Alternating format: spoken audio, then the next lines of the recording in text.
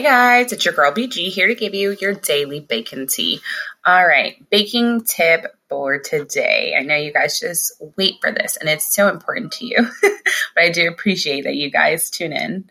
All right, so I think it's super important to buy in bulk, especially things that you're going to use often like flour, powdered sugar, butter if you can, vegetable oil, vanilla extract. I feel like any recipe in any variation uses those products a lot.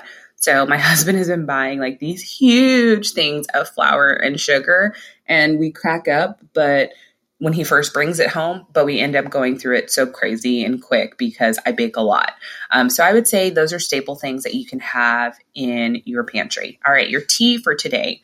And on that topic of having things readily available in your pantry, Amazon has like a Amazon pantry, I guess it's what it's called. I might be wrong, but it's an Amazon online grocery store and you can buy things on there.